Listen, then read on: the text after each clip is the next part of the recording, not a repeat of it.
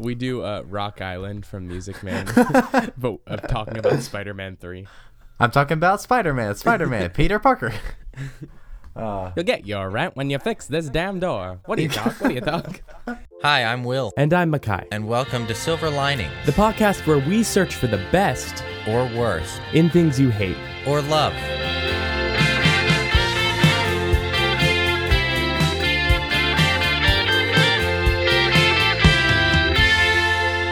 Ayo!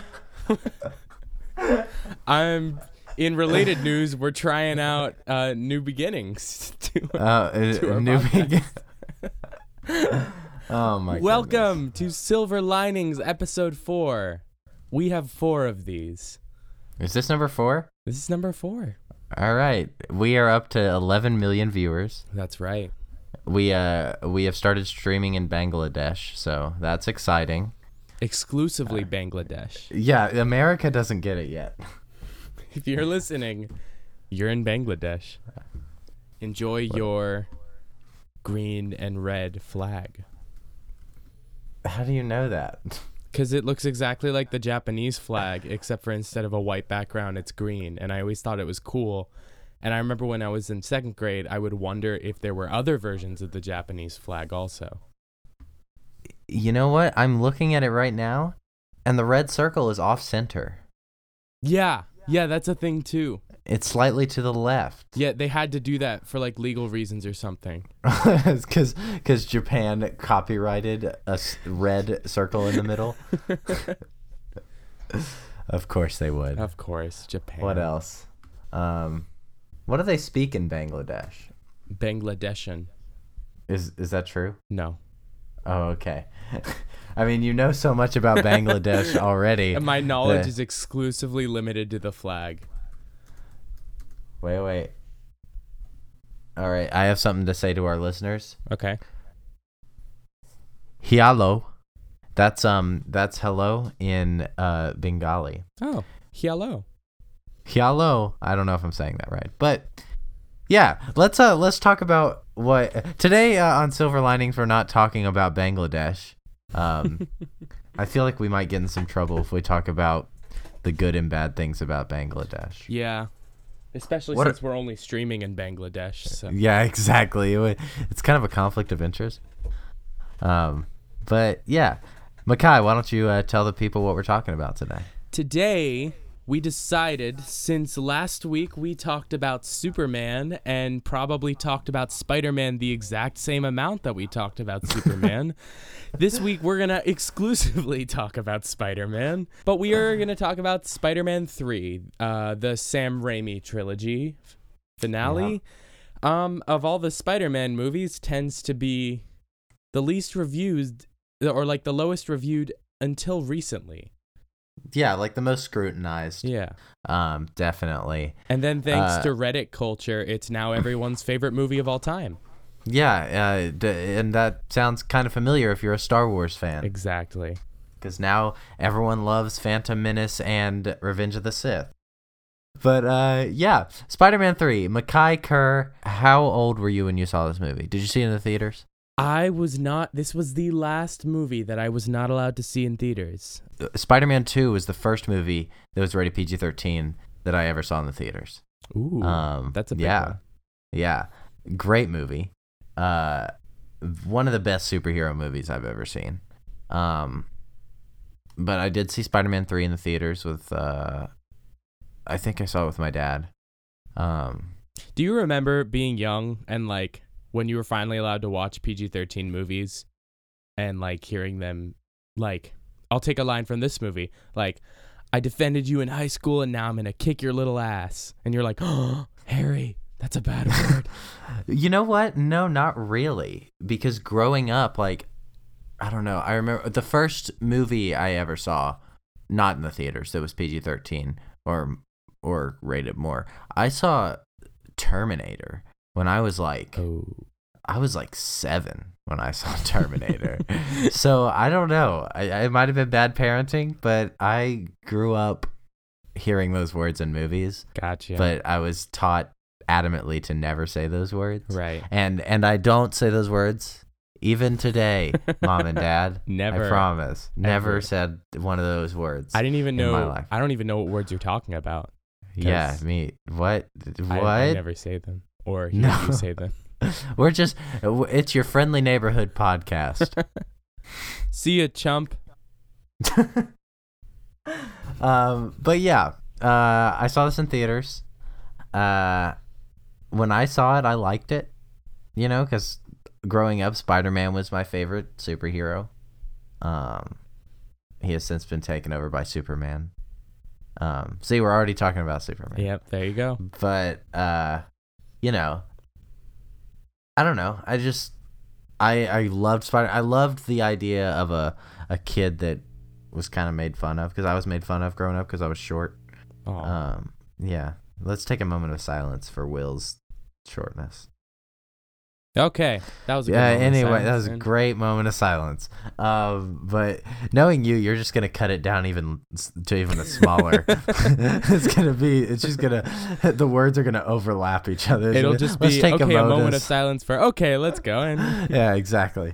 But no, I like the idea of a nerdy kid who was made fun of, who suddenly was like amazing. yeah, Haha, get it? amazing, spectacular, Amazing. ultimate, Yeah. all of the above. Friendly neighborhood. That doesn't fit It's into okay. what I'm saying. What? It's okay. You know how long it took me to figure out what friendly neighborhood Spider-Man meant? Like this year, many years.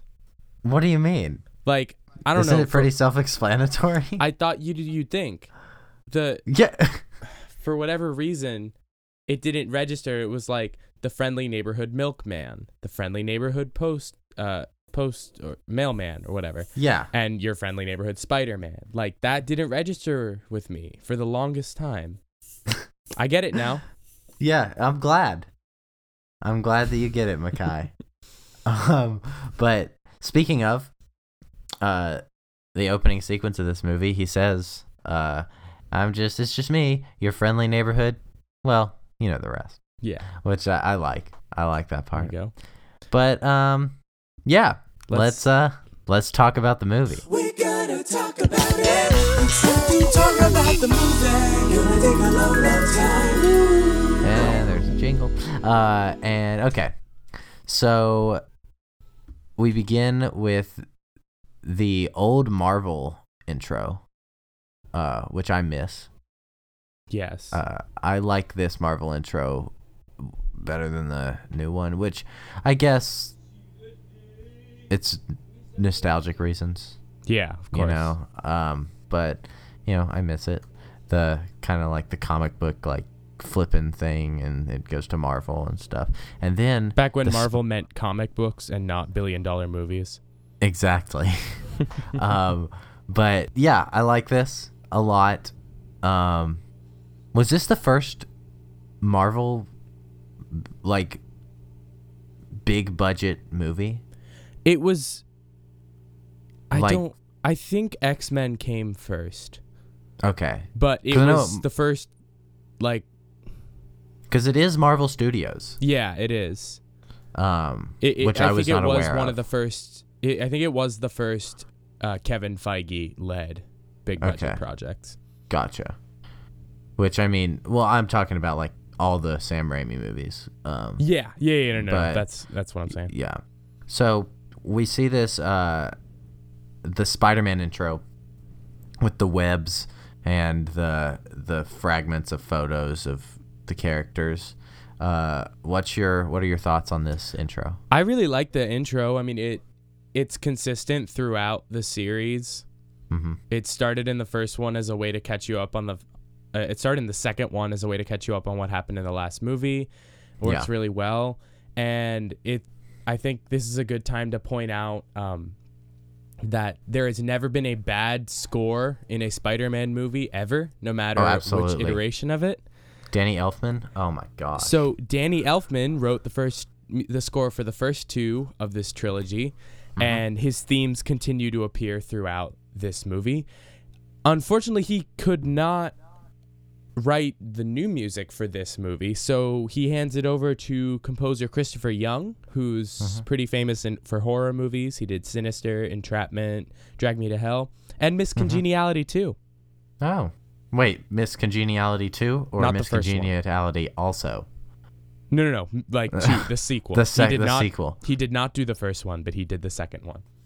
And another thing to mention, Drag Me to Hell, directed by Sam Raimi. Sam Raimi. There Good you go. movie. Underrated horror movie. I've think. never seen that one. It's a very good movie. I think, who's in it? Is Jake Long in it? Or not Jake Long. Justin Long. I think Justin Long. Yeah, Justin Long and Alison Lohan. Yeah. It's good. But right off the bat, looking at this opening title, we see some familiar names that weren't so familiar back then, like Elizabeth Banks. Elizabeth Banks. Was she in the first movie? Yes. Like the first two? She was in the first two. She was Betty Brant. Yeah, that's right. And Bryce Dallas Howard, who had already been in The Village and Lady in the Water, and other movies.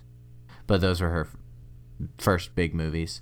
And then she was in this. I like Bryce Dallas Howard. I do too. Most people know her nowadays as the girl in the Jurassic World movies. Or Ron Howard's daughter. Yeah, absolutely. And do you know, here's a little fact, not about the movie, but about her. Do you know why her middle name is Dallas? Because she was conceived in Dallas. Look at you knowing your stuff about Ron Howard. Because they make a joke about it on Arrested Development. That's the only reason I know. I gotcha. I saw it in an old interview on David Letterman with Ron Howard from the 80s. Yeah, apparently like all of his kids' names, middle names, have something to do with where they were conceived. Yeah. And some of them are like hotel names. Yeah. And my favorite part of that interview is David Letterman makes a joke and says, your next one's going to be Courtyard Marriott. But yeah, we miss David Letterman. But so we see this opening sequence, and it's cool. It shows clips from the first two movies. And we open up on Spider-Man swinging through New York. New York looks great. I think this first scene is really, I don't know, it's kind of joyful. You know what I mean? Like everything's good. What do you think? Yeah, it's fun. It's nice. It's the word I used for Superman Returns a lot last time was campy, but I mean that with a positive connotation, and you get that vibe a lot, especially in this opening scene. Mm-hmm. Also, we see in the first like little spot with Peter Parker, behind him there's a sign that says Mega Millions, and the jackpot is at $12 million. So it shows how times have changed. I just now saw that, and that's pretty funny. Really funny. That it really dates the movie. That is what jackpot. dates the movie. Otherwise, a timeless classic. Otherwise, this will be shown for generations as one of the greatest and most current superhero movies that stands the test of time. But yeah, we see Spider-Man is beloved in New York and stuff. And we see him on his little moped, you know? Let's talk about Tobey Maguire here for a second. Okay, I can't wait to talk about Tobey Maguire. Okay. Love him, hate him. You gotta admit, the kid plays the dork so well. Oh, and no one will ever play Peter Parker as well as Tobey Maguire plays Peter Parker. Wow, you came out and said it. I did. I shouldn't be surprised. That's your thing. I'm not sorry. I do make bold statements once in a while, in case you haven't been able to tell. But follow him on Facebook. See what happens. Please don't, unless you're not easily offended by my opinions. But yeah, Tobey Maguire, just everything. I love that he's able to pull off being a superhero and not look like a stud at all in any way. Yeah. And that's Spider-Man to me, and I think that's perfect. And the moped, the way he rides that moped is probably it's And really good. Is it the same moped he was riding when he was working for the pizza company? I'd have to check that. I feel like it's a different color. Yeah, I feel like the other one was red. Yeah. But he's still sticking to that mode of transportation, which I mean, I guess it grounds him because when he's Spider-Man, he can just swing wherever he wants to go. Exactly. He's got to slow down every once in a while. Exactly. He's got to stop and smell the roses. Okay, I have a problem already What's your problem? with this this classroom scene. What, the fact that classrooms haven't looked like this since the 50s? Yeah, yes, but also, well, we don't know. Well, I mean, one of could. us I does guess it because only one of us goes to a prestigious university. But and I will let the audience guess who that is. Anyway, so okay, so the classroom. I don't know. I don't have a problem with the classroom looking like this. What I do have a problem is, I have a problem with college kids spitting spitballs in class. Like these immature bullies. These don't exist in college. You know what I mean? Especially not like what Peter goes to Columbia, doesn't he? Yeah, Or that's like a very the fake world equivalent of Columbia. Like it's yeah. Like these people are smart and mature and going places in the world, and they're making spitballs. And there's clearly a stoner in the back of the class. I mean, I don't know. They do have all the races distributed properly. All of them? Okay, not all of them. Well, okay, we see a lot of white people. We see a few black people. We see an Asian person. We see... I'm not going to assume anymore. I mean, that's all of them. I don't. That's all the races.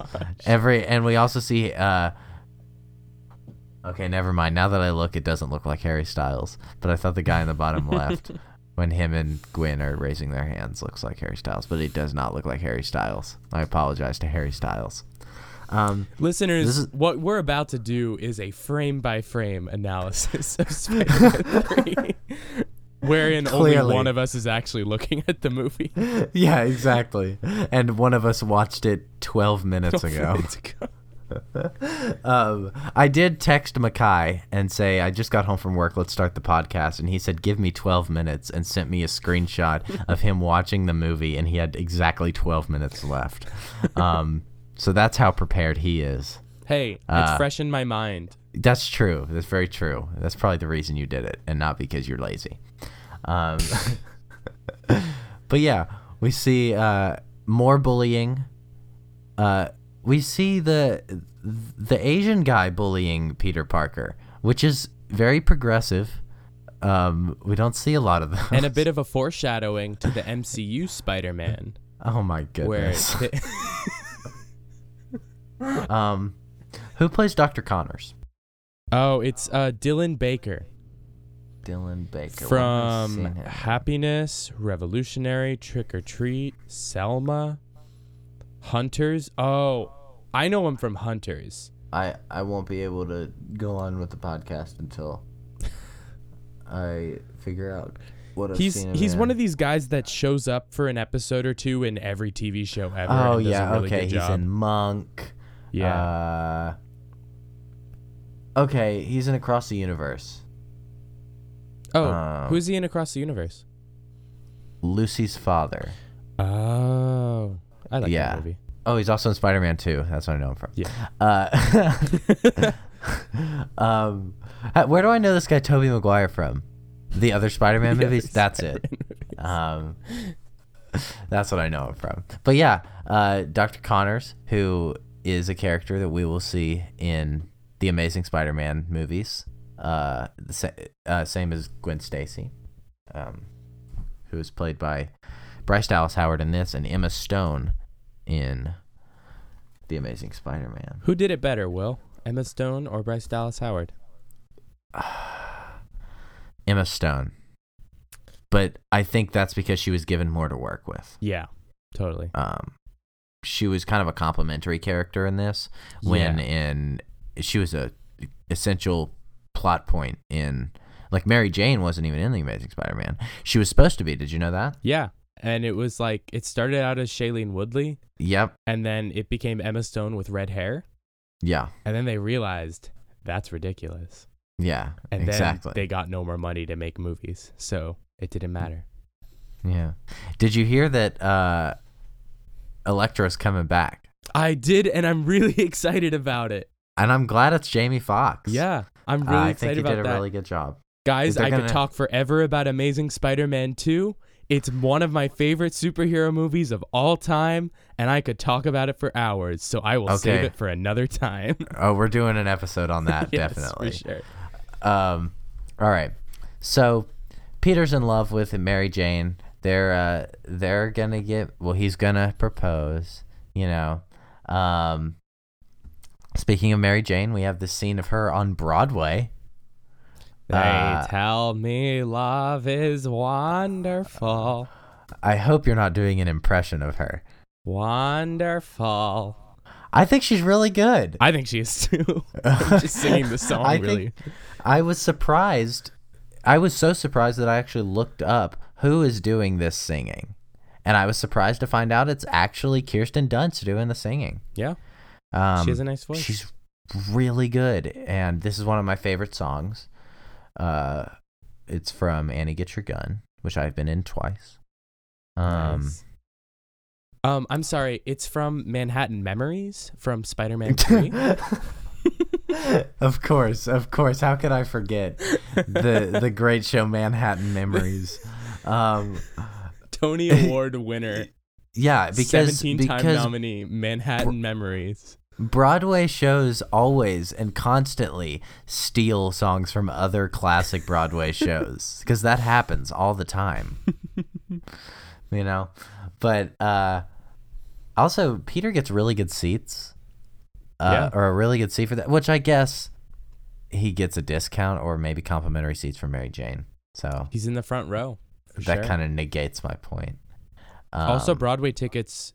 Another dated fact about this movie is that Broadway tickets were so much cheaper That's at that true. point in time because That's Hamilton very did true. not exist. Well, yeah. Thanks a lot, Hamilton. Now normal people can't see Broadway shows. Yeah, thanks for your stupid contribution to the musical theater canon and changing the art form as we know it. Yeah, thanks for introducing a whole new demographic. Anyway, one of my favorite things in this movie happens right in this scene, and it's when Oh, I know what you're gonna say. You Sorry, know what keep I'm going. gonna say? Yeah, keep going. But I know what you're gonna say. It's when it pans up to Harry. Yeah. And the underscore of the evil theme, but she's still singing the song. Yeah. And it fits perfectly. Yes. And Okay. that is where a horror film composer such as Christopher Young can do very, very cool things. There are a lot of things in this movie he does that I do not like, but this is a moment where he gets mad cred because it's great. I'm glad you agree. But speaking of, this movie is kind of shot like a psychological thriller. Yeah. Like a horror movie from the early 90s, like Fear with Mark Wahlberg and Reese Witherspoon, which I really like. But it's kind of in that same vein, kind of like a Brian De Palma film. Yeah. Or like a Sam Raimi film. Yeah, that too. He knows how to do horror, so I guess it shouldn't come as a surprise. But yeah, that Sidious score, along with They Say It's Wonderful, is great. What are your thoughts on James Franco? I've never disliked James Franco. Mm-hmm. I like him as Harry. It's definitely not Harry Osborn's interesting because he was not super prevalent in the comics. He kind of existed only in the Green Goblin storylines. Yeah. Well, I think it's interesting. Amazing Spider-Man 2 actually kind of portrayed him the most accurately, where he kind of just jumps into Peter's life out of the blue and it's like, oh yeah, I remember you, Harry, and then they're friends for a little bit and then not. And I like so all that to say, the Harry Osborn that James Franco plays is very much created for these movies. Mm-hmm. And his own arc was created for this trilogy, and I like how he does it. I mean, I'm a James Franco fan. Yeah, I really like him in this movie. I like the way he plays Harry. I don't know. I don't think he's the best thing in this, No, for sure. but he's really good. With what they gave him, the writing and stuff. Strawberries. Oh yeah. Oh, and when I used to kiss her, what was that? Strawberries. We'll get to that.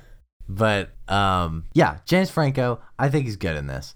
I think later in this movie we will see him at his best. Yeah. Especially his best he was in this trilogy. Another person I want to talk about is Kirsten Dunst. Because I was in love with Kirsten Dunst. Yeah. Little like 7-year-old me who had just discovered what girls were. When I first watched Spider-Man 1, when she was walking in the lunchroom in slow motion, that image stayed in my head for years. What are your thoughts on Kirsten Dunst? I hate her everywhere else. But Okay. All right. she's a good Mary Jane Watson. Mm-hmm. Well, But I think will in kill our myself if I have to watch Bring It On again. I've never seen Bring It On. That's one of the movies I've never seen. You have One to of the- watch it once. But Okay, yeah, it's like I Mean dislike Girls, it. which Yeah. Mean Girls is good. I like but, Mean Girls. I would watch um, Mean Girls 8 times before I watched the first 10 minutes of Bring It On. Wow, you're not really selling it, Makai, but I will watch it. But yeah, I think it's unfair for me to judge her performance as Mary Jane because she is Mary Jane. Right. You know, no one else has been Mary Jane. Yeah. Significantly, other than Zendaya, but she But that doesn't doesn't count. It's a different character. Yeah, that's MJ. But you know, I love her. I love Kirsten Dunst, and since we have so many, listeners, I think that I have a pretty good shot with her. I think you're right. Yeah, all of Bangladesh could probably get her to. Well, Kirsten Dunst is it Kirsten Dunst or Kristen Dunst? Kirsten. Kirsten. Kirsten Dunst. She lives in Bangladesh. I think. Oh. That's a thing. Yeah, that's right. She was born in Point Pleasant, New Jersey, but she lives in Bangladesh. And then moved. No, Point Pleasant, New Jersey, Bangladesh. Yeah, there's a New Jersey in Bangladesh. Yeah, it's a city. It's like New Delhi. Yeah, there's a New Delhi just opened up in New Jersey, Bangladesh. Yeah, and That's what that is. And if you want to shop at the New Delhi in New Jersey, you have to be wearing a New Jersey. Yeah. This is getting too meta. This is too high concept for our viewers. Makai, do you know who Kirsten Dunst is engaged to? Who is she engaged to? Jesse Plemons. Ah, So, I didn't know that. I think I could take him. That's how I feel about. That's how I feel about Dave Franco. Dave Franco. You have a don't crush like. on Dave Franco? No, I have a crush on his wife, Allison Brie, Oh yeah, Allison Brie. and I could take him on if I needed. I don't think I have a crush on Allison Brie, but I do have a crush on Annie. Annie Edison. Oh yeah. Oh my gosh. But we'll talk about Community at another point. But yeah, I was in love with Kirsten Dunst. Then we have a scene where they're laying in this web hammock thing. Yeah. That can't be comfortable. Yeah. There's no way. But they're in love, so. Looks like it's sticky. Also, Harry he went into the chamber and got the same treatment that his dad did when he became the Green Goblin. Okay. Listen, is Harry also something of a scientist himself? Because he's made some major modifications to the Goblin suit. Yeah, I don't know. His dad kind of neglected him. Yeah, totally. Like, there's no. Did the butler guy do that? Did he make it like super cool and hip? I mean, maybe. Maybe. I don't know. He's kind of like Alfred. You know? Yeah. Was Alfred a scientist for Batman at all? No, he was in the war with Thomas Wayne. Of course. How Yeah. did duh. Um, but yeah, also we are 8 minutes into this movie. Gosh. And we've been recording for 30 minutes. I have so much work to do. We have to move. Okay. All right. So we have this scene where Peter and Mary Jane are on this web hammock thing. It can't be comfortable. Yeah. I think the venom that comes down, I think the venom itself, the symbiote, Yeah. is done really well. Yeah. It makes, and they show this really well at the end of the movie too. The movie makes one of the villains the symbiote in and of itself. Mm-hmm. And I think when people, and we'll get to Venom later, but when people are frustrated or unhappy with the way Venom is portrayed in this movie, I think it's because they decided that the bad guy wouldn't be Venom necessarily as we know him, but the symbiote itself. Yeah, and which its I don't- representation of the darkness in Peter's life. Mm-hmm. Absolutely, which I don't have a problem with, really. Yeah, me neither. I like that. Okay. One of my favorite actors is in this movie, who we haven't talked about yet. And his name is Thomas Hayden Church. Who is he? Who does he play? He's Sandman. Oh. Yeah, he's in one of my favorite movies, Sideways, with Paul Giamatti, who's another one of my favorite actors. Known for his critically acclaimed and Oscar-worthy performance in Big Fat Liar with Frankie Muniz and Amanda Bynes. That's the first time I saw him ever, and I loved Me him too. there. And Me then too. He's a now great I like actor. him in other things too. Yeah. Chris Rock has called him the best actor in the world. I'd say he's definitely up there. Oh yeah, absolutely. I love him. But Thomas Hayden Church, okay.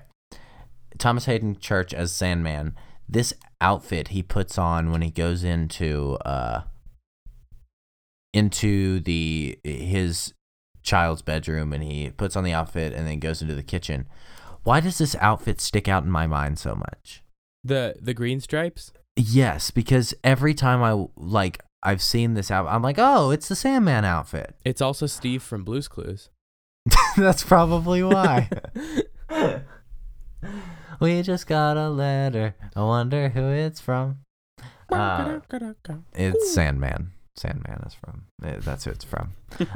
Okay, that might be why. But every time, like when I watched it last night, I watched it with my mom last night. And because she had never seen it, What'd your mom think of Spider-Man 3? she liked it. Yeah. When she liked the first hour a lot, and then we'll talk about it. I think everyone knows what we're talking about. But when this came on the screen, I was like, "Oh, Sandman, that outfit! I Yeah. remember that. It's classic. It's classic outfit." In a movie like rife with redesigns and character remodels, they just went with straight up Sandman from the comics, and it's kind of cool. Straight up Blue's Clues. Blue's Clues. Yeah. I think this movie has a lot of depth that doesn't get talked about. I agree. Especially this story about him and his daughter. I will say part of the reason it doesn't get talked about is because it kind of doesn't get talked about in the movie as much as it should. That's It's true. a lot of just implied context. Yeah. But I do like where they're going with it. Mm-hmm.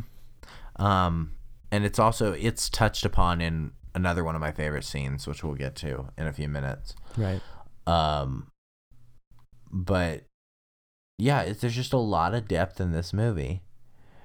Then we see this scene where Peter goes to visit Aunt May and tells her that he's going to propose to Mary Jane. And we see a red flag from Peter right away. what's that? So Aunt May, played by Rosemary Harris. perfectly, I think. Oh, she's great. She's awesome. But she's not hot like Marissa Tomei, which I'm mad about. Well, but good, because I didn't like that. Okay, but also, this is Peter's mom's sister.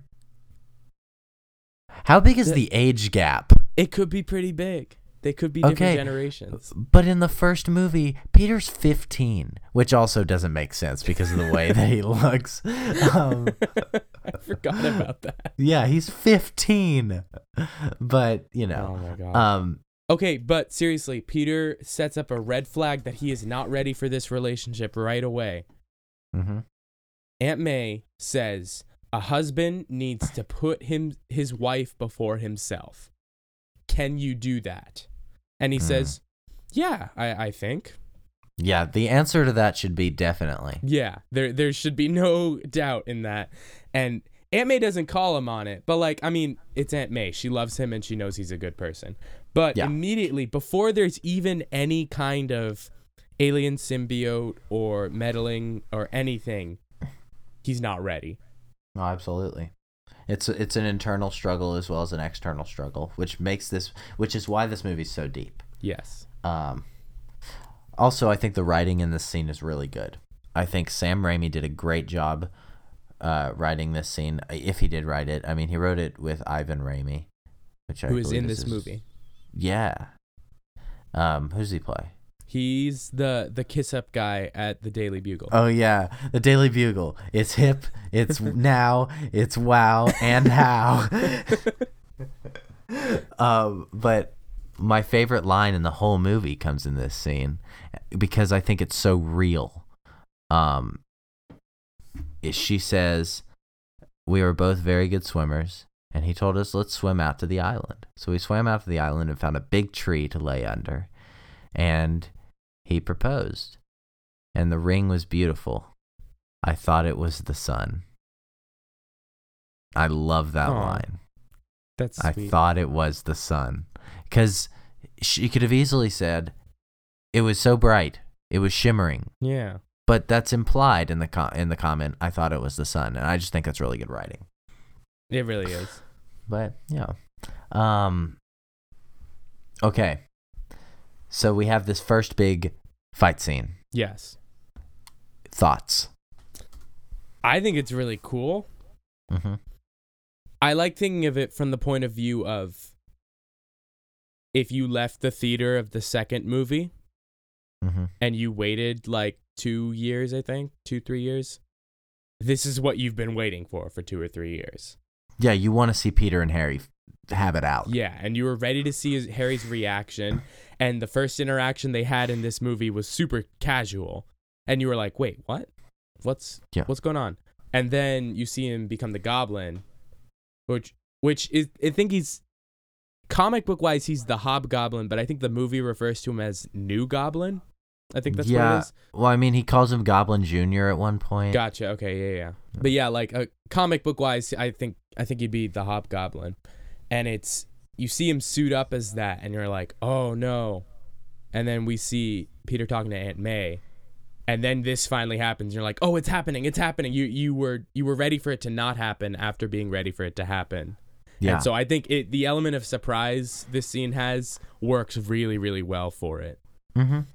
Yeah, absolutely. And it's cool to see Peter fight not in the Spider-Man outfit.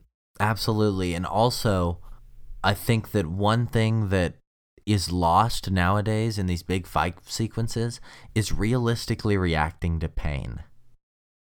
Like, okay, when Harry brings out the spikes on his wrists and just slashes Harry across the abdomen, slashes Peter across the abdomen, and Peter lets out this guttural scream. That's realistic. Yeah. I mean, that hurts a lot.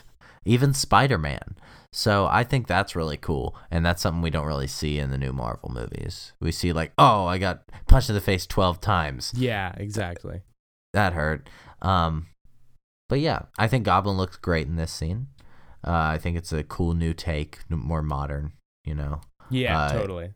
It's he's not, as in the words of Weird Al, he's not wearing that dumb Power Rangers mask. But he's scarier. Scarier without it on. Great song. But yeah. What did I write down? I wrote the angles are amazing. Yeah. I think that a lot of people don't like this fight scene for some reason. I've read that a lot of people really? don't like it. Yeah. I didn't know there were opinions on it. Yeah. People are like, this just doesn't feel like the other movies. And I think that's true, but it's kind of a good thing. It's like the other movies, but the stakes raised a little bit, which is Yeah, what's but also supposed to the- happen. But also, like, aesthetically, the other movies were clunky. The fight scenes, especially the first one. Yeah. Like I don't know. The whole It's burning just- apartment scene is just... Oh yeah, absolutely. And also the balcony when the guys turn to skeletons. Oh my gosh. I forgot about that. yeah. That first movie, I don't think is as good as everyone claims it is. Yeah, I agree. I think it's kind of stupid. Yeah. A little bit, but it's better than this one. But you know, it's the first movie. It's gonna be kind of cheesy, you know. I also like the stakes of Peter might lose the ring in this Yeah.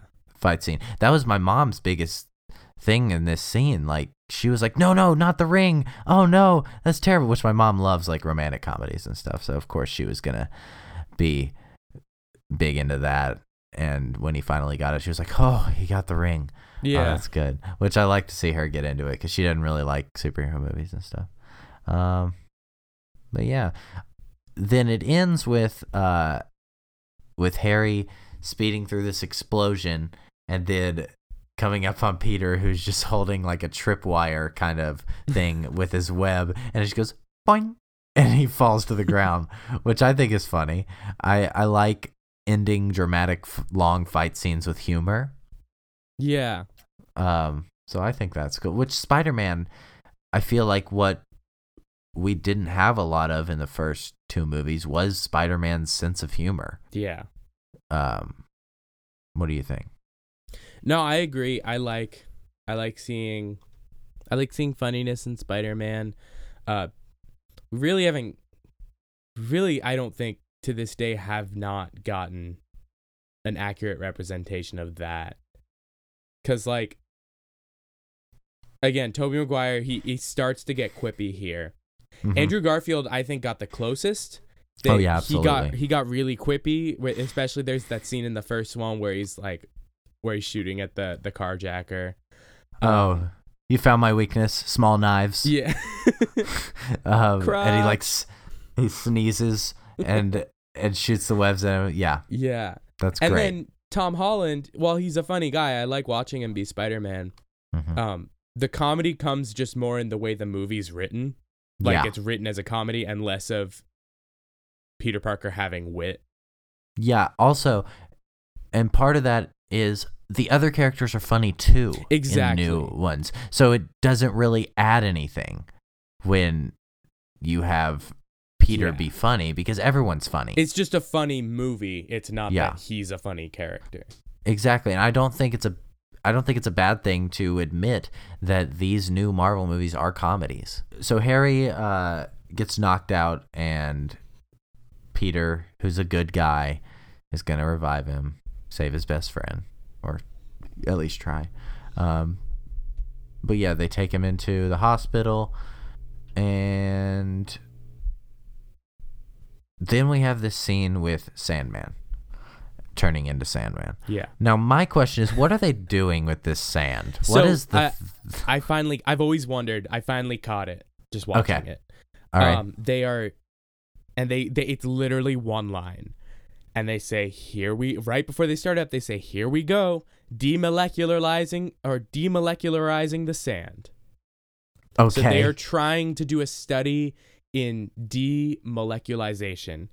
And I guess I looked it up. This is a real study. They didn't get to this point with it where they can actually practically try it. But they do look at sand because it's so small anyway, and it's already split into small particles. So This was the first time I've caught what they're actually trying to do. Which I don't think is good. I think they could have said at least one more thing about it. Yeah. Because it just looks like they're spinning around a bunch of sand. Yeah. Also, all right, I know this was like, they did this again because I know that's how they showed Spider-Man being Spider-Man in the first one. Mm-hmm. So it was consistent, and I'll give it that. But just because you show sand going into his body and hitting his DNA, That that's doesn't not make that's it not sand.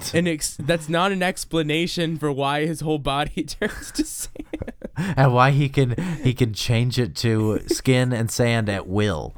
And I just love that, like, that was the explanation they gave. Oh no, look, watch. Sand Just hit goes in, and he sand turns hit it- it's like, DNA. that's He not an turned to explanation. sand. Sand hit DNA, so he is sand now. I want to try that with different things. Just touch different particles to DNA and see what happens. Like lime jello. Let's see if he turns into Seth Rogen's character from Monsters vs. Aliens. That's exactly what I was thinking when you said Which is actually not a bad movie. that. I like that movie. But yeah, so he turns to sand somehow. And then we see this scene with Harry in the hospital. And I have mixed feelings about this scene. What about you? Yeah, I mean, it is what I don't have anything to say about it. It is what it Okay. is. I just think it's kind of cheesy. Yeah, a little bit. The way he talks to him, he's like, I hit my head. My father, he died, right? He died, right? Yeah, duh. But I don't know. My mom turned to me and last night and said, "Is he faking?" Which is what I thought originally. He totally, the whole like, oh, are those your friends? They seem nice. And it's like, I would give my life for them. Foreshadowing, by the way. And Mhm. I love that. Like, it totally looks like he's like, haha, I'm faking. And then you're waiting for that reveal. And then he's just not. And it never happens. Yeah. You're like, oh, okay, it was just bad writing. But, you know, I think it's kind of cheesy, but I guess it's necessary for the story. They just could have done it a little better, I think. And then Peter walks away. And instead of feeling great sadness and concern that his friend lost his memory, just smiles a little bit. Yeah. He's And like, it's like, I'm in the clear. Haha. Mary Jane's smiling too, though. So, oh, okay. Well, that's fair. I mean, I guess Then they're never happy that he's mind. okay. Yeah, I'm gonna negate every point you make. But you know, now this scene with the sand. Okay, I think this might be the best scene in the movie visually. Really? Yeah.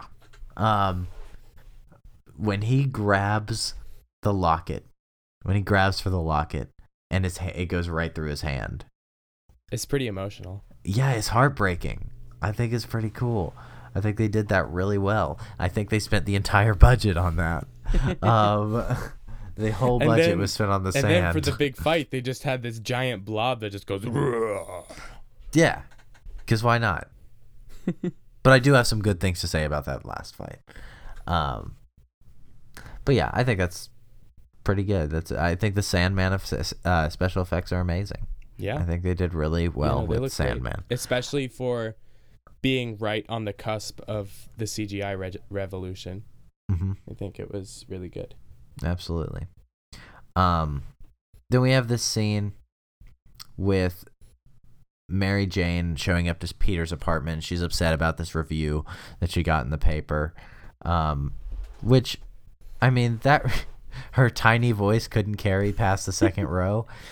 Where is that coming from? She sounded great.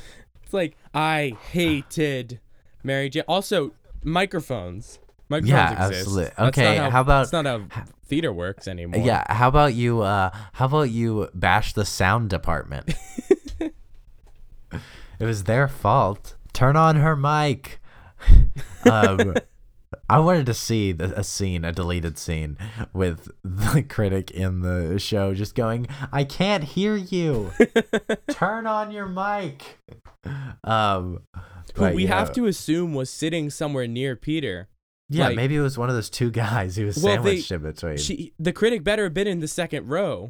Yeah, or the else he third has row, no at least. no room to talk. Exactly. I wanted to see a stagehand run on stage while she's singing and just go behind her and adjust her mic pack. So then we have this scene. Okay, so in this scene in the apartment, it shows that this movie's about more than Spider-Man. Right. Which you don't get a lot in the new Spider-Man movies. But, you know, that's just my insight on the scene. Then we have this scene with this photo shoot, which is never really explained. I guess and the photographer is the bad guy in Avalon High and Teen Beach Movie, and he's in an episode of Psych. That's right. That's what I know him from. Who is he? I don't know his name. Okay, because I recognized him. Gwen, baby, you got a secret. It's my copier. I got a secret. It's my coffee. Who is this guy? Okay, his name is Steve Valentine. Steve Valentine. Yeah. Is what? Steve Valentine. He's just saying it like he would say it. He plays Mordred, the Professor Moore in Avalon High. You don't think he's the bad guy until the very end, unless you're really Ooh. perceptive. Were you really perceptive? I wasn't, but my mom was. Oh. Yeah, Avalon High is a good movie. Good old Linda. Watch it on Disney Plus. I will. Okay. So we have that scene, and she's on a copier, and this crane crashes into the top of the What is skyscraper. that thing doing in my background? Are you just gonna do the entire rest of the podcast in that voice? Yep, my name's Steve Valentine. Welcome to Silver Linings with Will Hello. and Steve. Hello, Bangladesh. But no, this is where we get our first shot of the greatest actor of all time, Topher Grace. Yes. Eric Foreman. What are your thoughts about Topher Grace in this Oh movie? man. I would have. Here's the thing. I hate him so much, but that's part of the charm of this movie. I think part he plays. of the charm of this movie is how he plays bad a- his acting is. He plays a tool so well. If he was a tool to me in real life, I wouldn't be able to take him seriously as a tool. Just because Yeah. I'd just be like, you're goofy. Who would you have recast as Eddie Brock? I mean, obviously Tom Hardy would have been great, knowing that he plays a good Eddie Brock now. Yeah. I don't know if I would have said him having not seen him in Venom. But Who was big in 2007 that you could have cast as Eddie Brock? Dave Franco. Dave Franco. That would have been weird. No, I think Ewan McGregor could have made a good Eddie Brock. How about Joel McHale? Joel McHale. That would have worked because I he think was so. in the first one. Yeah. Joel McHale would have been a good Eddie Brock. So Eddie Brock's weird. I think he was miscast, but you know. Cool thing about this scene, Bryce Dallas Howard was pregnant, and she didn't know, and she did all her own stunts. Okay, then we get J.K. Simmons in the next scene. Yes. J.K. Simmons, best thing in it. Indisputably the perfect thing I think the in most all Spider-Man movies. perfectly cast person in a superhero movie ever. Oh, yeah. Either him or Robert Downey Jr. I think I would definitely say J.K. Simmons over Robert Downey Jr., and I love Robert Downey Jr. Yeah, I just think, I mean, there's a reason he reprised his role in Far From Home. And there's also a reason that there's literally, if you look up J.K. Simmons on IMDb and go through what he has done, there has not been a single iteration of J. Jonah Jameson that he did not provide the voice for. Yeah, like in the Because- new Spider-Man game, he does the voice. And like all of them, all the Kitty Spider-Man shows, the Lego Spider-Man special, Yeah. where he says 2 lines, is voiced by J.K. Simmons. And And now is- he's Oscar winner J.K. Simmons. Yeah, as good as he is in Whiplash, he's still known as J. Jonah Jameson. Like, how cool is that? I know. It's And that really cool. he is the embodiment of that comic book character. When you look at that character on a page and look at the speech bubble, you read it in his voice. Absolutely. And that was the voice you read it in. Yeah. And it's We perfect. get a Stan Lee cameo. Yes. We get a scene with Harry and Peter in the mansion, and they're playing basketball. And Peter's actually, he's pretty good. I could see him dribbling, and he actually knows what he's doing. Yeah. So that's cool. You don't see that a lot with actors and athleticism, you know. But you know, then we have a scene with Mary Jane going back to the theater for rehearsal, and she's been replaced, which is awkward. In the most awkward, never would have really happened probably. Like, I mean, I guess, I don't know. I don't know the true ins and outs. But of I feel like Broadway. they would have found a way to let her know. I feel like that just definitely would not have happened ever. Yeah. Also, this girl is not nearly as good as her. I don't know. I was kind of feeling her version of this song. It was different. So much to the It was point of where I looked her up, and her name is Jessie Collins. Oh, shout out to And Jessie Collins. Mackay likes you. I don't. She is a backup singer for Kelly Clarkson. Keyword backup. Throwing shade at the backup singers. Yes, absolutely. You're not important. But yeah, and we go right into a Spider-Man parade, and like Key to the City ceremony. Yeah. Which, I'm sorry, we're still doing Key to the Cities. Yeah. on, it's How New many York. keys you got? I mean, if your door has that many keys, it's gonna be hard to get in your city. I mean, am I right or am I right? You are right. Thank you. But then we also see that Eddie Brock, his relationship with Gwen Stacy is pretty one-sided. Yeah, I love that earlier he tells her dad, That they're dating. who's the farmer in Babe the Pig. James Cromwell. Yeah, James Cromwell. He was nominated for that movie, for Babe. Oh, for I Spider-Man 3? No, for Babe.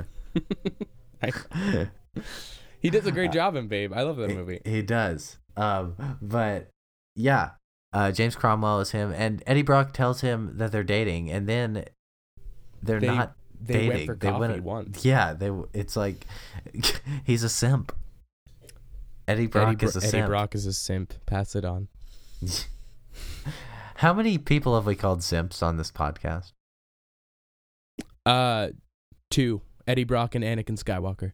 Okay, we're keeping a list. I like the touch when you see Sandman walking through the city and sand falls out of his ear. Yeah, I like that. that was good.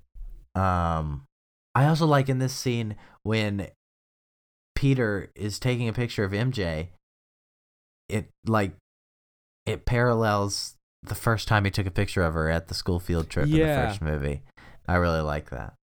But yeah, Harry's really pure in this scene with cotton candy. Yeah. And he's like, I'll come see you this week. And she's like, well, I got fired. And she has yet to tell Peter. Yes. She hasn't said anything. Peter has not made... She's tried, and Peter hasn't made it easy because he keeps talking about himself. But also, like, say it. Yeah, exactly. Like, okay, and she keeps getting mad at him for being like, this isn't about you. Stop bringing up Spider-Man. Okay, when you're Spider-Man, I feel like it's okay to, like, give advice and be like, hey, Spider-Man goes through this. Like, I get that talking in third person is kind of a tool thing to do. Yeah. And, like, he But- wasn't empathizing with her. He was definitely, like...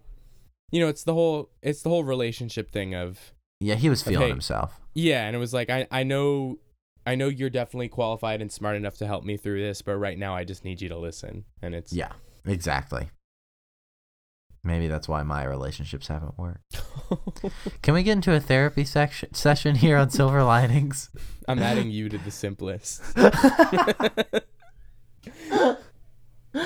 Let's find the silver linings of my heart. But yeah, so then we see like the stupidest thing Peter Parker could have done. He does the Mary Jane kiss with Gwen Stacy. It's so cringe. Like, why did he do that? It's- He encourages her to do it. And we see this little kid go, "No, Spider-Man, no." And you know what that kid is not? What? A simp. I'm starting a not simp list. Yes. So we got that kid. The sand looks great again. Peter Parker as the Sandman theme is stupid. Is Musically, it? You don't like it? I don't like it. It's silly. Oh, yeah, that's I really. It sounds hate like so it sounds like much. the Prometheus theme. It does. It sounds like the Addams Family's doorbell. It's just every time Sandman comes on screen, they ring their doorbell. Yeah. I like the part where he's like kind of skiing on the back door of the armored car. Yeah. Where Spider-Man is. Yes. Yeah, that's cool. I like that a lot. And Sandman gets away, and then we have this scene where Peter walks into this restaurant where he's going to propose to Mary Jane. And this maitre d' is so funny. It's Bruce Campbell. It is Bruce Campbell. So funny. Here's the background on Bruce Campbell's involvement with Sam Raimi and the Spider-Man trilogy. Oh, I'm ready. So Bruce Campbell, obviously, Ash vs. the Evil Dead, and that was Sam Raimi. Yep. I've still never seen those, and I would like to, but I haven't seen him either.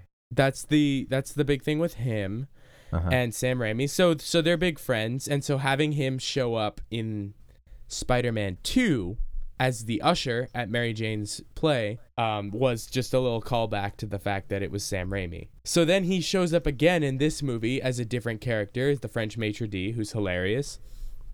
Yeah. The initial plan, because there were going to be 2 more movies of this series, the initial plan was for Bruce Campbell to show up again in Spider-Man 4 as a different character. And then in Spider-Man 5, they were going to reveal him as Mysterio. Ooh. And that is why he was different characters throughout the whole series, because he was going to be Mysterio. Well, way to ruin it.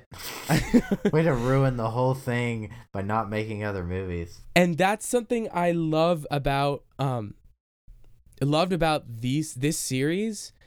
They set up so many side characters and just made them normal characters in a movie. But if you look at what their names were in the comics, you'll see that they were all potential setups for villains. The guy who lives across from him, who's always saying rent, that was Kraven the Hunter. That was going to be Kraven the Hunter at one point. Also, that Ursula, his daughter, is so charming. She's such a cutie. And I she's love her. She's great.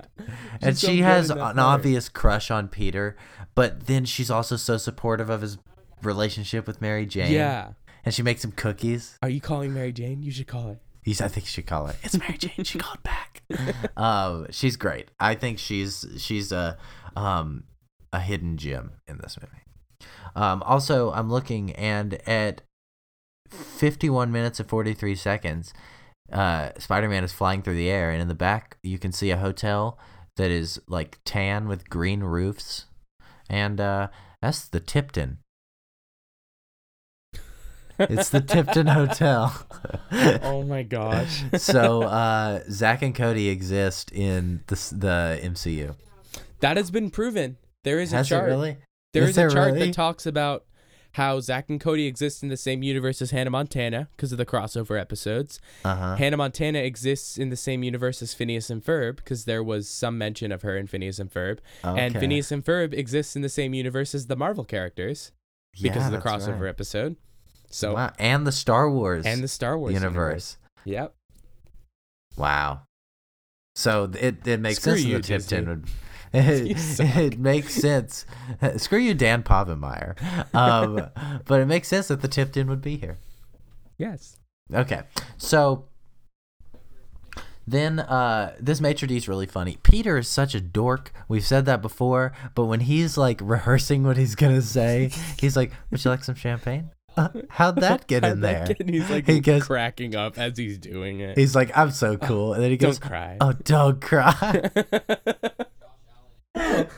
Oh, it's great. And then it all goes to, you know what? Because he kissed another girl. Yeah, and she shows up, and she's his lab partner, which he never. How does he not mention that after he know. saves her? He's like, hey, he could have been like, "Hey, Mary Jane, this girl I saved, she's actually my lab partner." Cool. Sorry for kissing her. Yeah, exactly. He yeah. kissed another woman. Yeah, They're absolutely. dating. He's about to propose, and he kissed another woman and did not see a problem with it. He cheated on Mary Jane. Yeah, in front of people. Yeah, in front of the world. But you know, he was Spider-Man, so it's okay. Yeah. He already talks about himself in the third person when he's Spider-Man, which is really douchey. But also when he keeps like waving, and Bruce Campbell is like, "Oh no, come on! Oh wait, no, oh okay." I think that's great. Then we see the scene in the precinct, and they retcon the whole thing about the carjacker killing Uncle Ben, and they're like, "Oh wait, it wasn't him, it was this guy now." Which is so... I will say, I'm not normally a fan of retconning. Okay. But I did like that they had enough effort and foresight to actually bring the guy back to refilm those scenes. That's true. And it was like, it wasn't just, "Oh, we need to change this for this story." It was, "Oh, hey, we maybe had thought this out before. Here's the guy to prove it." And Okay, well now you've convinced me. Thanks a lot. I wanted to be angry. I found the silver lining. Speaking of angry, Peter's an angry boy in this scene. Yeah. Because James Cromwell is acting like a boomer and treating Peter like he's a punk kid. Yeah. It's like, okay, this guy killed his uncle and is still out there? Son, You're I'm gonna need you to calm down. I'm not, don't tell me to calm down. But That's my James Cromwell impression. That's such a good James Cromwell impression, Makai. That'll do, pig. This next scene has a really cool moment when Mary Jane comes by his apartment and says, "Hey, are you okay?" And he's like, "I don't need your help." And she goes, "Everyone needs help, even Spider-Man." And then all of a sudden, she doesn't need help with the door. Whoa. Oh, that was good. Thank you. The door. Thank you very much. I noticed that in that scene. I just didn't notice the way you did because they do such a good job with being very consistent about the door not working. Yeah. You know. I'm proud. That was good. I'm impressed. Thank you very much.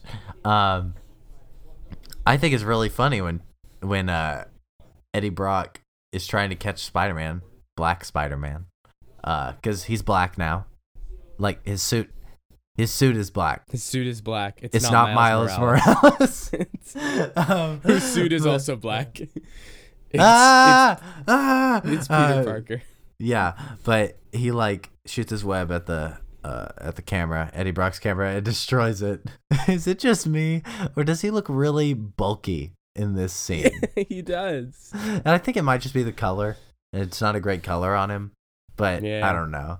But when he destroys Eddie Brock's camera, and then Eddie pulls out the digital, I think that was really funny. You missed. Sorry, finish. But you missed my favorite line, which is, "See ya, chump." He calls him a chump. What is going on? What's going on, Spider-Man? Sorry, you were saying about the cameras. I just think it's really funny when he pulls out the digital. I thought that was really funny. Yeah. I don't know why. Then we have this scene of Spider-Man and Sandman fighting in the subway. Oh, they finally decided to be realistic with the train system in New York City. Congrats. Also, the whole thing about the sand turning into mud. That was cool. That was cool. I really love like it. this whole scene. Yeah, it's it's really well choreographed. And they take And hits. stuff. They take good hits. And Yeah. yeah.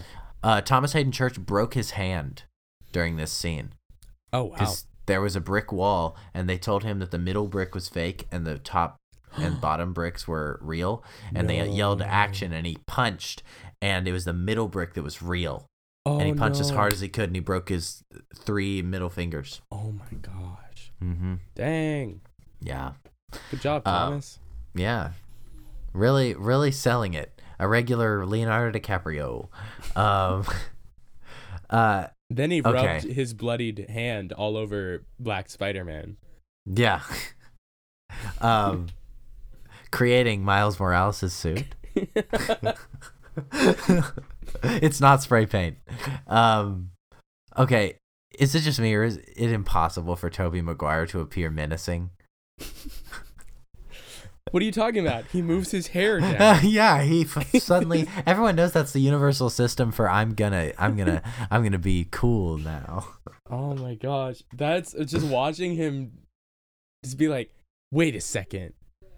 My hair would look better like this. And he does. And it's the best. I'm a new man. And then we get my favorite scene in this entire movie. Talk about it, Mackay. So, Peter Parker, with his newly found hairstyle, storms upstairs in a fit of post-murder rage. When all of a sudden, Mr. Ditkovich from across the street, or across the hall, who, as I said before, was meant to set up Kraven the Hunter in Spider-Man 4, Yeah. says, rent, because that's the thing he does, and he says... I think he was just saying what show he was going to see later that night. Probably. That's probably Yeah. what he was saying. Yeah, But not then- starring Mary Jane Watson. But then he was reminded that he needed the rent from Peter. And Peter says, I don't have it.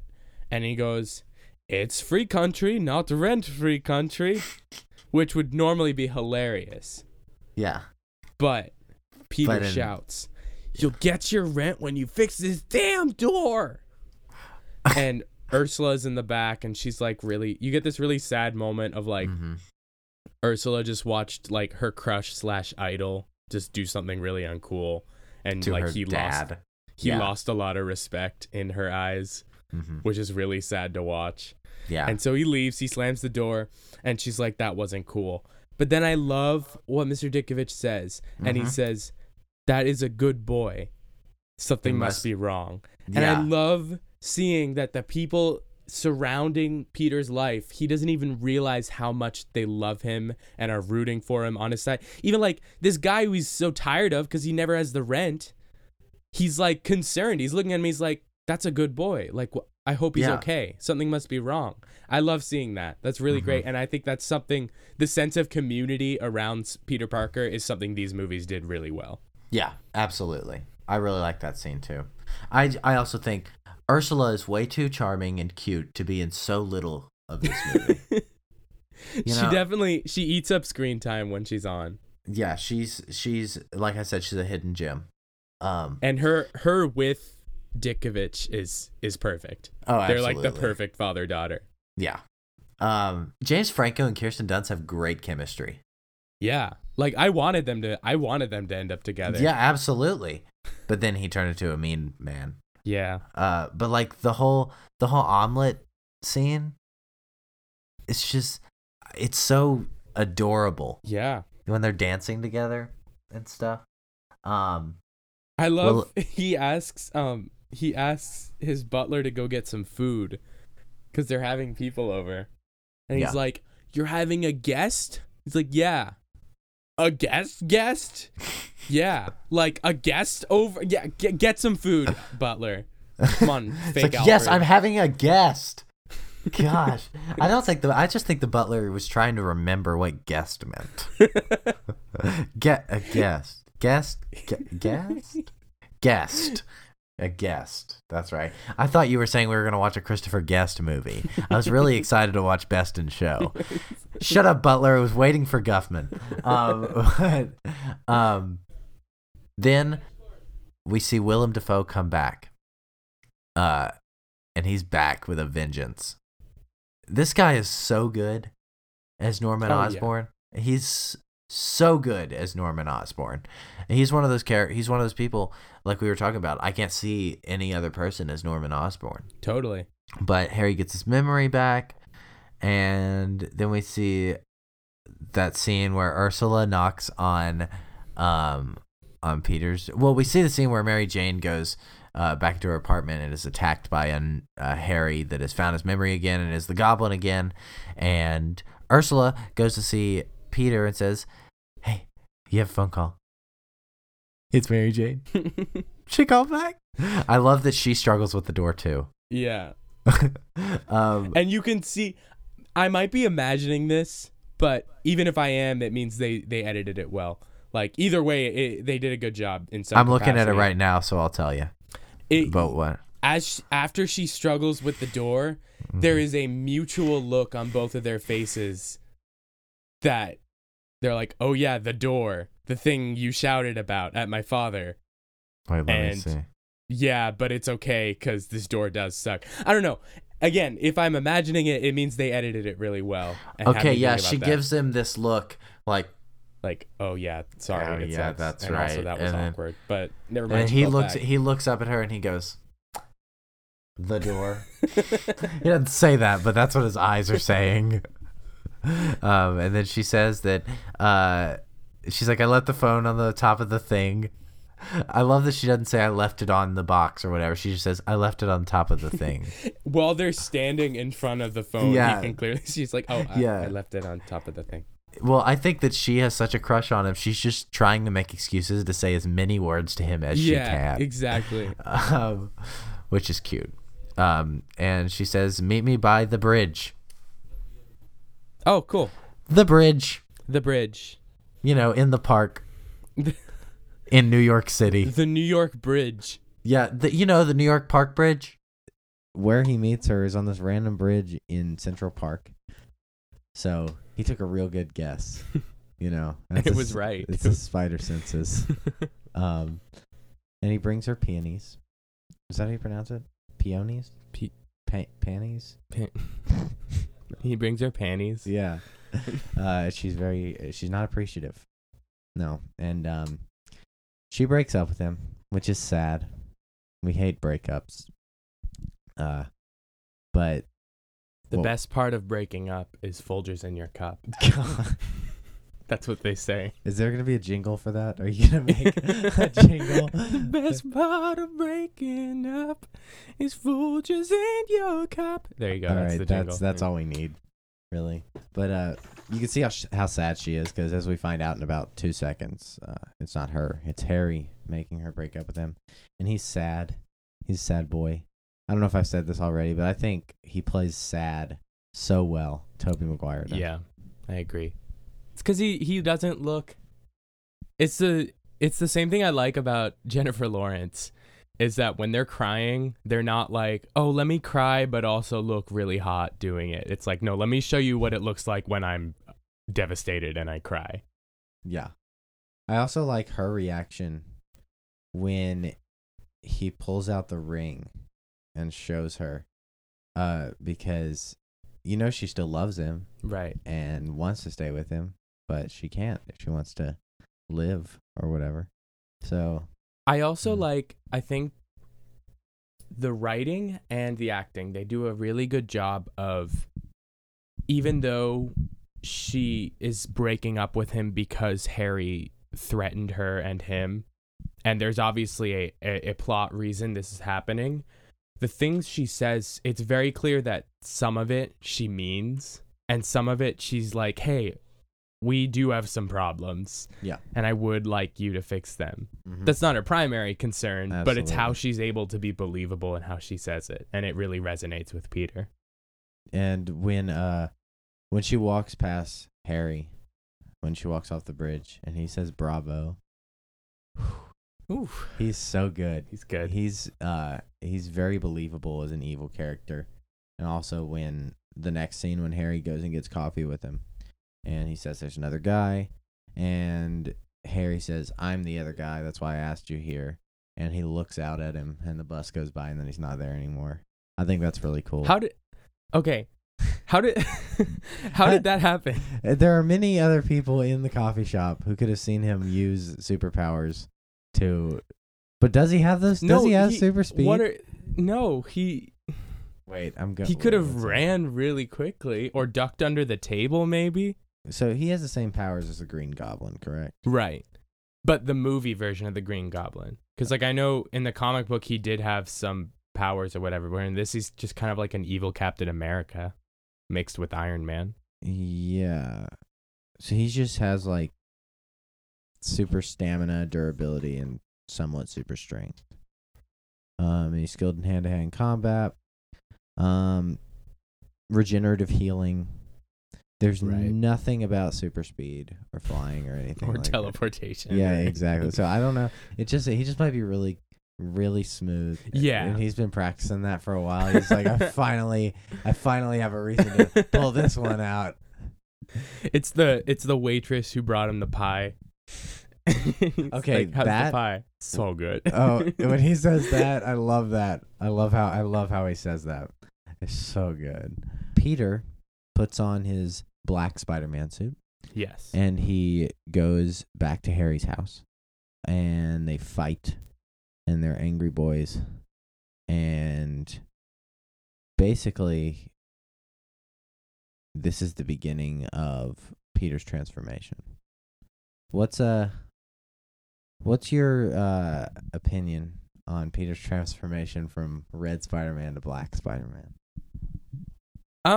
Yeah, it happens really quickly, but you could make the argument that that's just the alien, and it really isn't Peter. Yeah, it's just an alien like preying on his deepest desires. And it also helps that he just got broken up with, because I know I've been broken up with in the past, and I haven't always handled it well, and it was sometimes like a quick switch into like mild depression, you know. So yeah, if you have a symbiote that's bringing out your worst qualities, I can see how that's going to happen. Yeah. You know? And I think the part I like the most of that is when Harry's like my father wouldn't do it. Like, my father loved me. And Peter goes, you were an embarrassment to your father. He hated you. And that was like, Peter and Harry's friendship hinged on the fact that Peter was supportive of Harry when his father wasn't. And Peter then immediately taking that and throwing it in his face was just completely the opposite of what the good Peter would do. And I think that's probably my favorite part of the fight, and it made the most sense there. Besides it actually being a pretty cool fight. Yeah. There's like some good choreo. Like the bomb when he webs the bomb and throws it back at him. That's a great part. Especially the parallel of that between the beginning of the movie when he throws it and he says, I hate those things. Yeah. And then the next time he sees it, he just whips it back at him. Yeah, I did like what? I hate these things, but I'm going to use it to my advantage. Yeah. So then we have this scene. Mackay, do you remember the first time you saw the scene? I do. Actually, so I do remember the first time I saw it, but it was not the first time I saw this movie. Okay. Because the first time I saw this movie, my dad skipped this scene when he showed it to me. He fast forward. Dad. So you know when you're younger and your dad shows you a movie that like has some things you're not ready to see yet, but he wants to show you the cool fights, so he'll skip through scenes. Absolutely. And as a kid, you start to realize, oh, that scene's inappropriate. You don't really know what that means. You just know that, hey, your parents don't want you to see it. Mm-hmm. And that's the same kind of energy my dad skipped through this scene with. And so I was like, oh, it must be inappropriate. So then, like, a year or so later, I came back to watch the scene. And I was like, oh, I wonder what was inappropriate about this scene. And I was confused. Yeah, it was just that it was... It was just that. It was bad and weird. Terrible. Okay, the song, of course, that plays is Drive That Funky Soul by James Brown. Mm-hmm. I'm sure this is exactly what James Brown wanted his music used for. This is was his legacy. was Tobey Maguire dancing to it in black hair. In the most white manner he could have been dancing to this song. I do want to say some positive things about this scene, though. All right, go ahead. So, if you'll recall, the far superior in every way, one of the greatest superhero movies of all time, previous movie in this trilogy, Spider-Man 2, there is also a montage sequence in which Tobey Maguire's Peter Parker decides that he no longer wants to be Spider-Man because his doctor prescribed it. And he is walking down the street. And playing in the background is Raindrops Keep Falling on My Head by That's right. Bobby Darin. I Is think it so. Bobby Darin singing it? I think so. That sounds right. I might be making a fool of myself, but I feel like maybe that's it. But yeah. I like the parallel. Mm-hmm. Execution aside, I do like the parallel of in the first one, he's raindrops keep falling on my head, and in the second one, it's and he's walking. It's a great impression of that song, Makai. Peter goes into Daily Bugle, and he exposes Eddie Brock, played by Topher Grace, Yes. and shows that all of his pictures of Spider-Man doing bad things have been photoshopped. And they fire him, and Brock's life is over, you know. Also, what is with these finger guns? Wait, show me what you're talking about. There we go. Okay. That's right. So he's doing these finger guns, Oh my god. which are like half-ass finger guns, where his fingers are like really close together.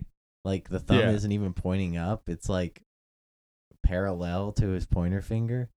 And we have this scene where Dr. Connors calls him on the phone and says, Peter, don't let this near you, you know, but it's too late. And he's having Ursula make him cookies and stuff. And she's Go more make than me happy some. to do it, you know? I love watching in this scene. There are 3 women in this time in his life who have just like looked at him and like had a crush on him for so long that are just loving this new version of Peter Parker. Oh, absolutely. And it's sad, but also it's kind of funny to watch. him Also, in what way does him putting hair down over his forehead, doing mediocre finger guns, and strutting in an all black, like button up and jeans and black shoes, in what way does that warrant women on the street to stop in their tracks and stare at you?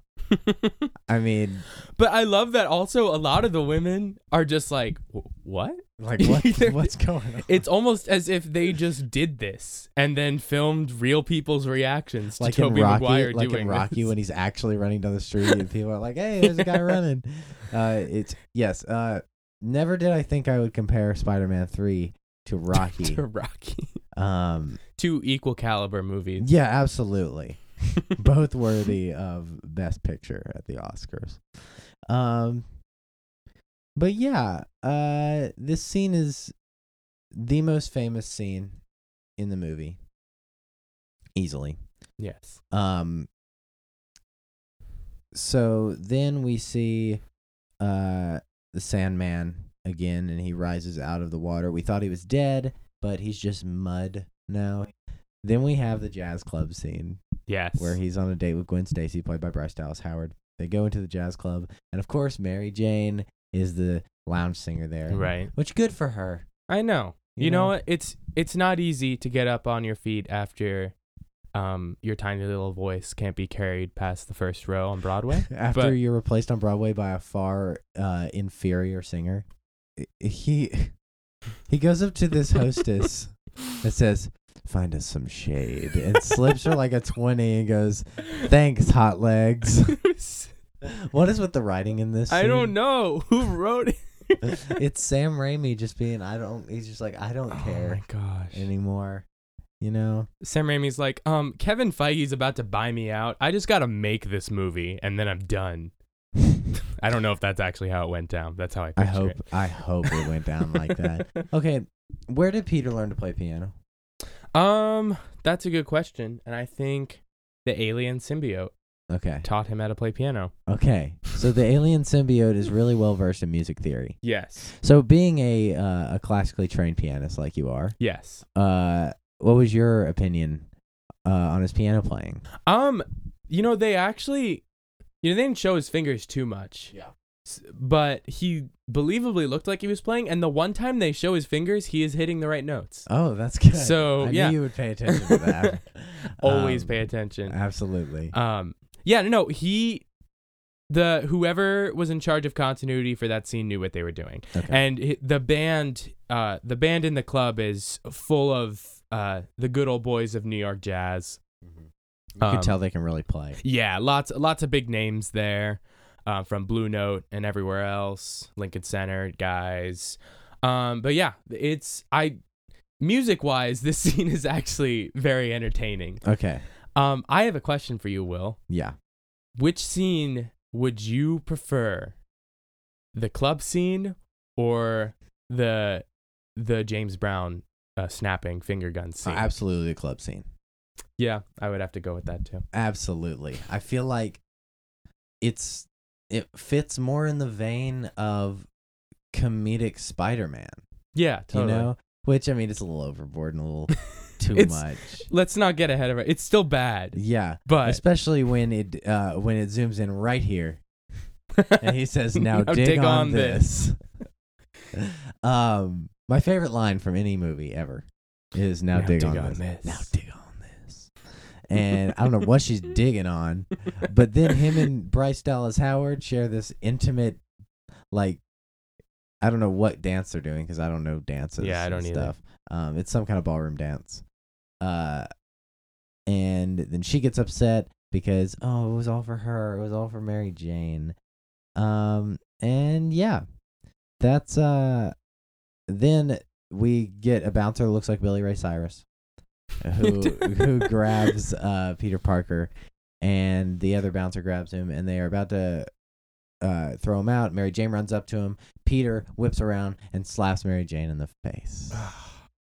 Don't we love domestic violence in I know. a superhero movie? Especially earlier when she said, "Why are you trying to push me away?" And he said, "I would never push you away." Ooh, And then he pushes her Makai. away. Oh, that's 2 points for you. No, but then we have this scene at a bell tower, which I really like this scene. Do you like this scene? I like this scene. It's there's a very specific line on one end of this scene that just the first time I saw it as a little kid, I was like super offended by it, and then now I watch it and it really makes me laugh every time I hear it. What line? It's Eddie Brock sitting in his church. Because, Eddie Brock goes to church. Everyone knows that. Yeah, everyone knows Eddie Brock was raised Roman Catholic. So he's sitting there. He very accurately sits down at a Catholic church and goes to pray, does the holy water thing. And then he sits down and he says, "Dear God, I come at you humiliated," and whatever else he says. And then he says, to ask you for one thing. And what does he say, Makai? He says, "I want you to kill Peter Parker." And I laugh every time he prays for God to kill Peter Parker. Like, that's how any version of, like, I don't know any denomination or version of Christianity that says if you pray and say, "Hey, I want you to kill so-and-so," they're like gonna do it. Gonna happen. Yeah, exactly. I that part is ridiculous. I think visually though, this scene, I think it's just like the symbiote ripping off of Peter and the clock tower, the noise, and it'll come up later that sound is not what the symbiote likes, and it's kind of a foreshadowing moment. Right. But I yeah. like as much as the depiction of Venom gets slammed on in this movie. I do think they did a good job with the symbiote side of things. Yeah, that absolutely. is how I would always kind of picture the thing that made Venom I is think- acting like that. Yeah, I think the whole thing about, I don't know, Eddie Brock's voice does not, Topher Grace's voice is not Venom's voice. That's not what Venom sounds like. I Yeah, don't and think, the worst was when like they would sometimes change his voice, but also it would be Venom. He would like growl, and then he'd start talking as Venom, and it would still be Topher Grace's voice. Yeah. And it was like, what? No, change his voice. Yeah, exactly. Make it like menacing. It's like Topher Grace. It's actually really funny. It's this All I- monster, and he's like, "Oh, hello." He's like, "Oh, I miss Donna. Oh, hide. Let's go down in the basement." All I can hear is Eric Foreman. That's all I can hear. I wanted Venom to die and yell "Hello, Wisconsin." That's what I always wanted. There you go. But yeah, why did I put shadow? I'm looking for a shadow, and I can't. I need a shadow. I'm holding up a. So here's something that I never like got. Like, all this stuff is happening, and there's not really a lot of building up. Like, we get the conversation between Venom and Sandman. And it's like they have this quick conversation about teaming up. Then all of a sudden, it's the end of the movie. Like, it's the last scene. You know what I mean? Yeah, I think, and this is definitely one of the major complaints of this movie, is that there's just too many villains. Yeah. And that has plagued superhero movies for years and years. We also get, it's such a quick shot, but it's actually one of my favorites in the movie. It's Peter in the shower. And I really, so it takes me back to one of my favorite parts of Lady in the Water. We all know you like shots of men in showers. Shots of men in showers. Yeah. It really got me. Yeah. No, but like, I knew that was coming. I don't know why I was surprised. So he's in the shower. He's in the shower. Okay. And it brought me back to one of my favorite scenes in Lady in the Water, directed by M. Night Shyamalan. And it's where Bob Balaban's character is a movie critic, and he's saying why you characters always kiss in the rain. And Paul Giamatti goes, well, is it like a symbol of cleansing or hope or like new redemption? And Bob Balaban goes, no, that's not it.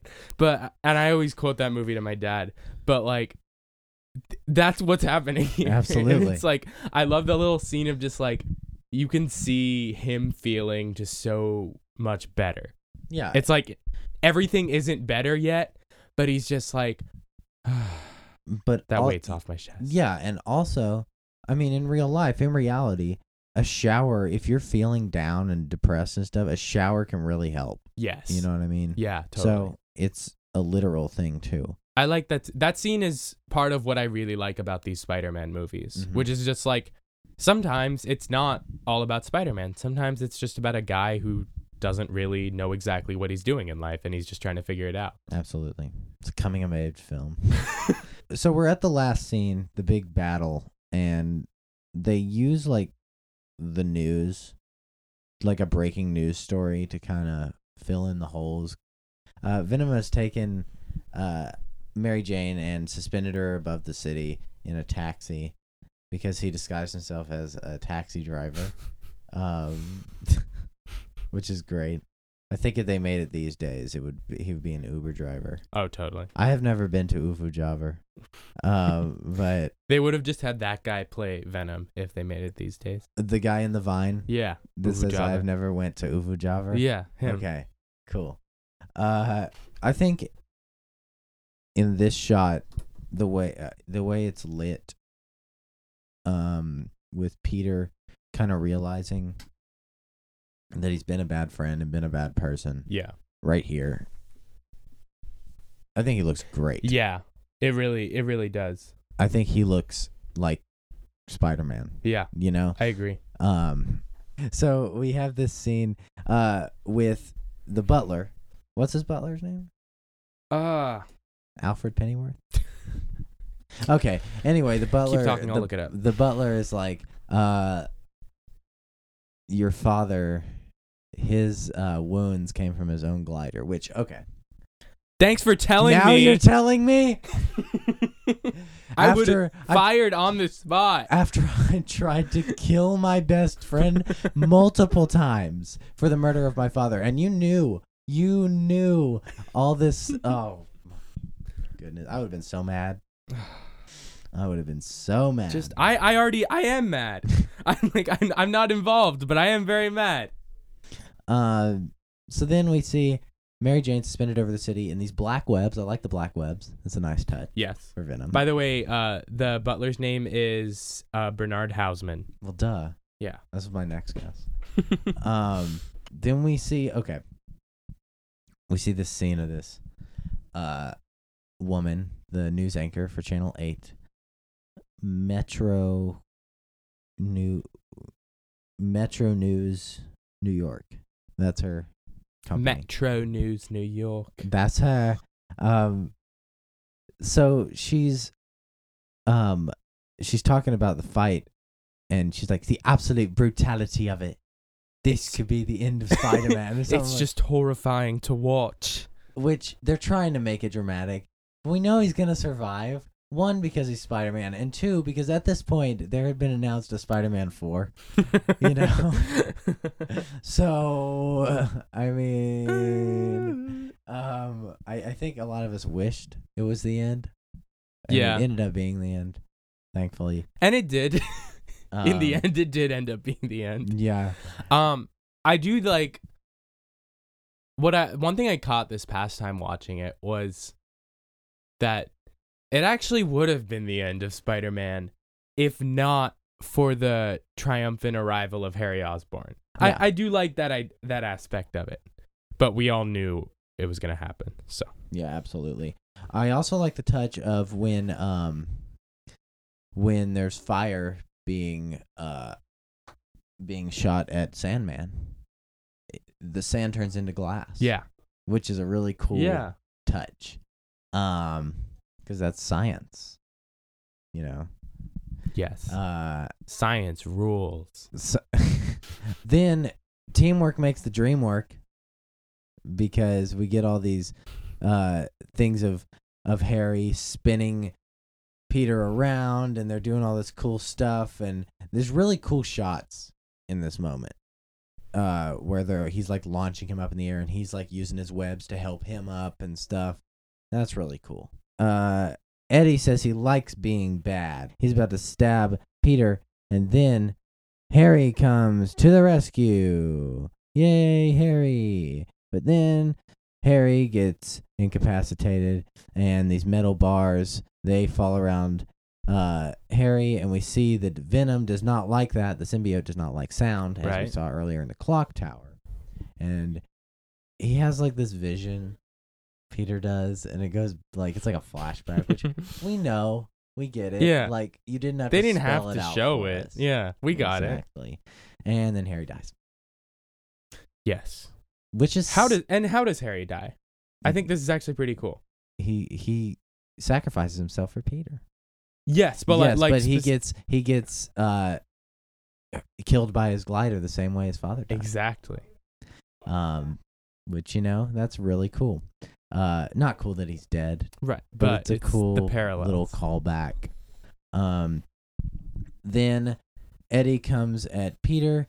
Peter hits Eddie over the head, and he starts like plunging these pipes into the ground, upsetting the symbiote. And he finally gets Eddie out of the suit, or out of the symbiote, or whatever. And he's like, "Oh, I'm gonna destroy Venom." But then Eddie wants. Why does Eddie jump into the explosion? He knows It's- he's gonna die. I think so. It goes back to something we talked about, which was that people who were disappointed with the portrayal of Venom need to understand that the bad guy isn't Venom. The bad guy is the symbiote. That's true. And at the very end, they show it. Once they get the suit off of Eddie, they show that it has a life of its own. Even though we've known it has a life of its own, they're kind of just confirming it there. That like, hey, he's lost all other methods of using other people, so he's gonna try and do it himself. And they blow it up. And Eddie did not have the reckoning that Peter did, and the choice to be able to say, oh, I need to get rid of this.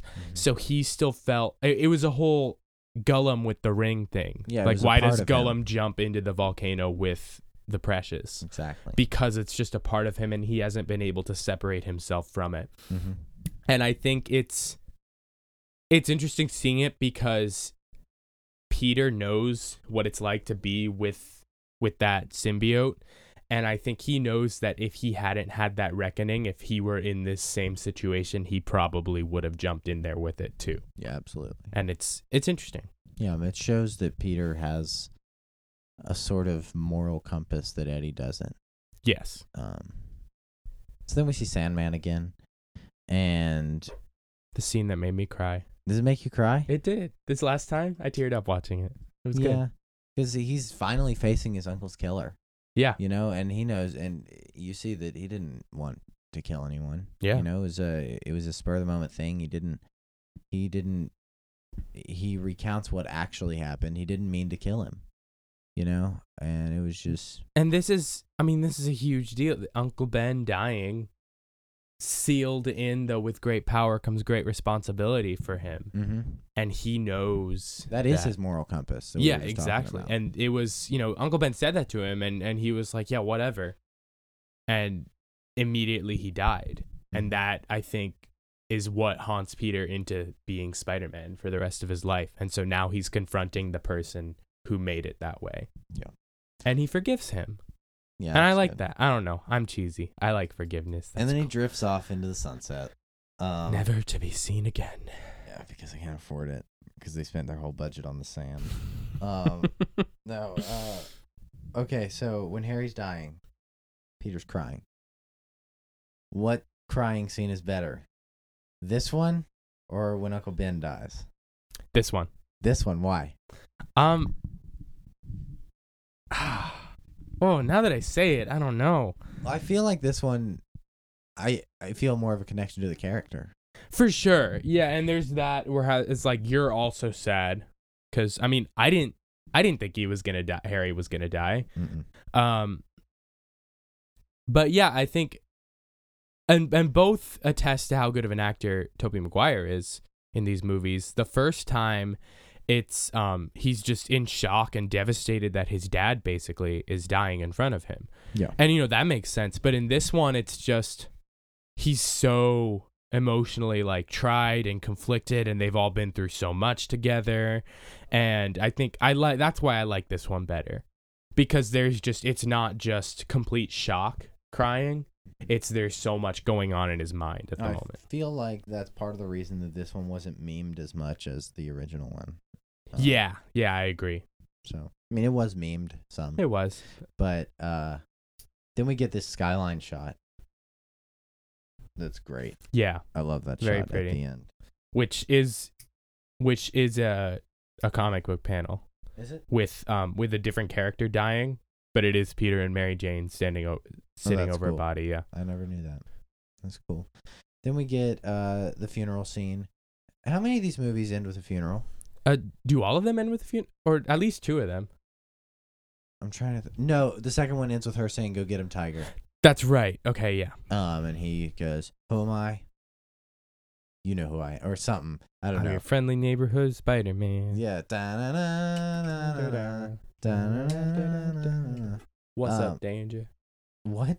That's the wrong other Spider-Man. Spider-Verse. Oh, okay. What's Miles Morales' theme? It's What's Up, Danger. Is that it? Say I what's- always thought it was Sunflower by Post Malone. That's one too. The musical theme is just the horn rip. It's Which is great. Yeah, Um. that movie has some great music. So then we end this movie with a beautiful song, "I'm Through with Love," sung by Kirsten Dunst, who, as I've said in the past, is a very underrated singer, in my opinion. But yeah, they reunite, and everything's not good, but They're gonna make it work, hopefully. Exactly. In Spider-Man 4, we'll see what happens. Have you seen the video of Tobey Maguire talking about Spider-Man 4 days Like 3 days before before they was- pull it. Yeah, That's so sad. he's like really excited I for know. it. It's really sad. All right. That's the end of Spider-Man 3. And the end of Tobey Maguire, Sam Raimi's and Tobey Maguire's Spider-Man trilogy. That's it. Yeah. We'll see. That's true. But as of right now, They have supposedly confirmed, yes or no, I don't that know. Tobey Maguire and Andrew Garfield are going to be in the new Spider-Man. The only thing that has truly been confirmed is that Jamie Foxx is coming back as Electro. Yes, which I'm excited for. Yeah. So Makai, Yes. I have some facts. You got some facts? Yeah. Let's hear them. His name is Will Steven, and he's gonna read some facts. Yeah. All right. So this movie originally was going to be split into 2 movies. A la Hunger Games, Harry Potter, Twilight, but it was going to be the first movie to do that Interesting. so that was odd. I don't know how this is just more bad. It doesn't need it. It needed just 20 more minutes at the end, not a whole separate movie. Venom's sounds when he's jumping towards the camera is the sound of the Tasmanian devil. Oh, that's cool. Not the character. Not Taz from the But Looney Tunes. No, the animal. Gotcha. What else? Oh, Sam Raimi was very unhappy with how the film turned out. No. He was hoping actually- that the 4th one would have made up for it. Ah. And Kirsten Dunst destroyed her vocal cords in the first 2 movies from screaming so much. So she refused to scream in this movie. So they recycled her screams from the first and second how movies funny. and put them in this one. So yeah, that's my fact. That's crazy. Yeah. Oh, also the Butler. This was his last movie because he died a year later. Oh, Gerard. Gerard is that his name? Bernard? Bernard. I literally forgot it again. Gerard. Bernard Hausman. He's Jean Gerard from Talladega Nights. A great film. Yeah. So now it is time for our segment. Favorites and least favorites.